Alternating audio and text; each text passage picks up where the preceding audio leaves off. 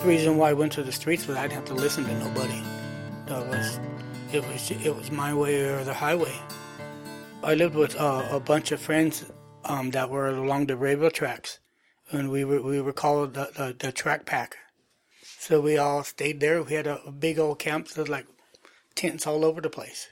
I mean, I got in fights like anybody else, but they would just say, "Put up and shut up." If you lost, you just get up and take it like a man. If you won, we could brag about it. When I used to do drugs, it's the only time I ever went to jail was for doing drugs. And one day I was living on the railroad tracks, and the cops, they came and got me. And when they were taking me to jail, they go, "Yeah, Barney, we were bored and everything. We had nobody to arrest. And we know that you do drugs, and we can bust you." They sentenced me to 6 months. I kept thinking about that cop, saying that, "Yeah, we got you. We could get you anytime, anytime." And I thought about when I got out, they're going to come looking for me. I stopped doing drugs. I didn't go to no rehab, no nothing. I was just kept remembering what those cops are saying. I was born in San Jose, but I was raised in Morgan Hill. All my brothers and sisters. There's 13 of us. We Indians, Apache Indians. My mom and dad, they died 33 years ago. I don't have too much memories of them, but I still dream about them here and there.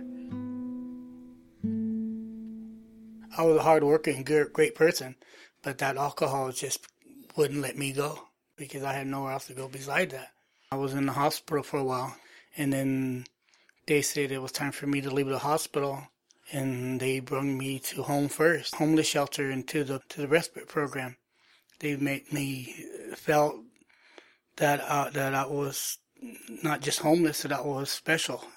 I'd never been to a program or never been to a homeless shelter at all. I had to dig deep way down inside that I never wanted to be. But I had to show no aggressions here. I had to try to work out with people or talk to people that were not willing to talk. I learned how to control my anger here.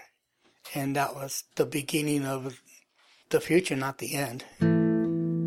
I have kids that their mom kept them away from me.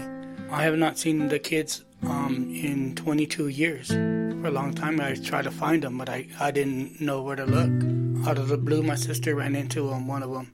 And that's how we got in touch with each other again.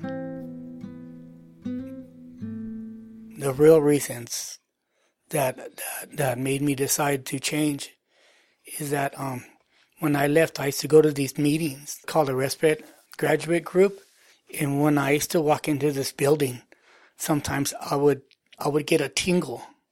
I used to get that hair would stick up in the back of me. I couldn't figure out what it was. I thought it was a side effect because that I'm not drinking, because I've been drinking all my life. And all of a sudden I'm like in a year sober. And I go, "Hey, what's going on?" And I didn't want to talk to anybody about it, but then as I used to live the meeting, I found out what it was. It was love.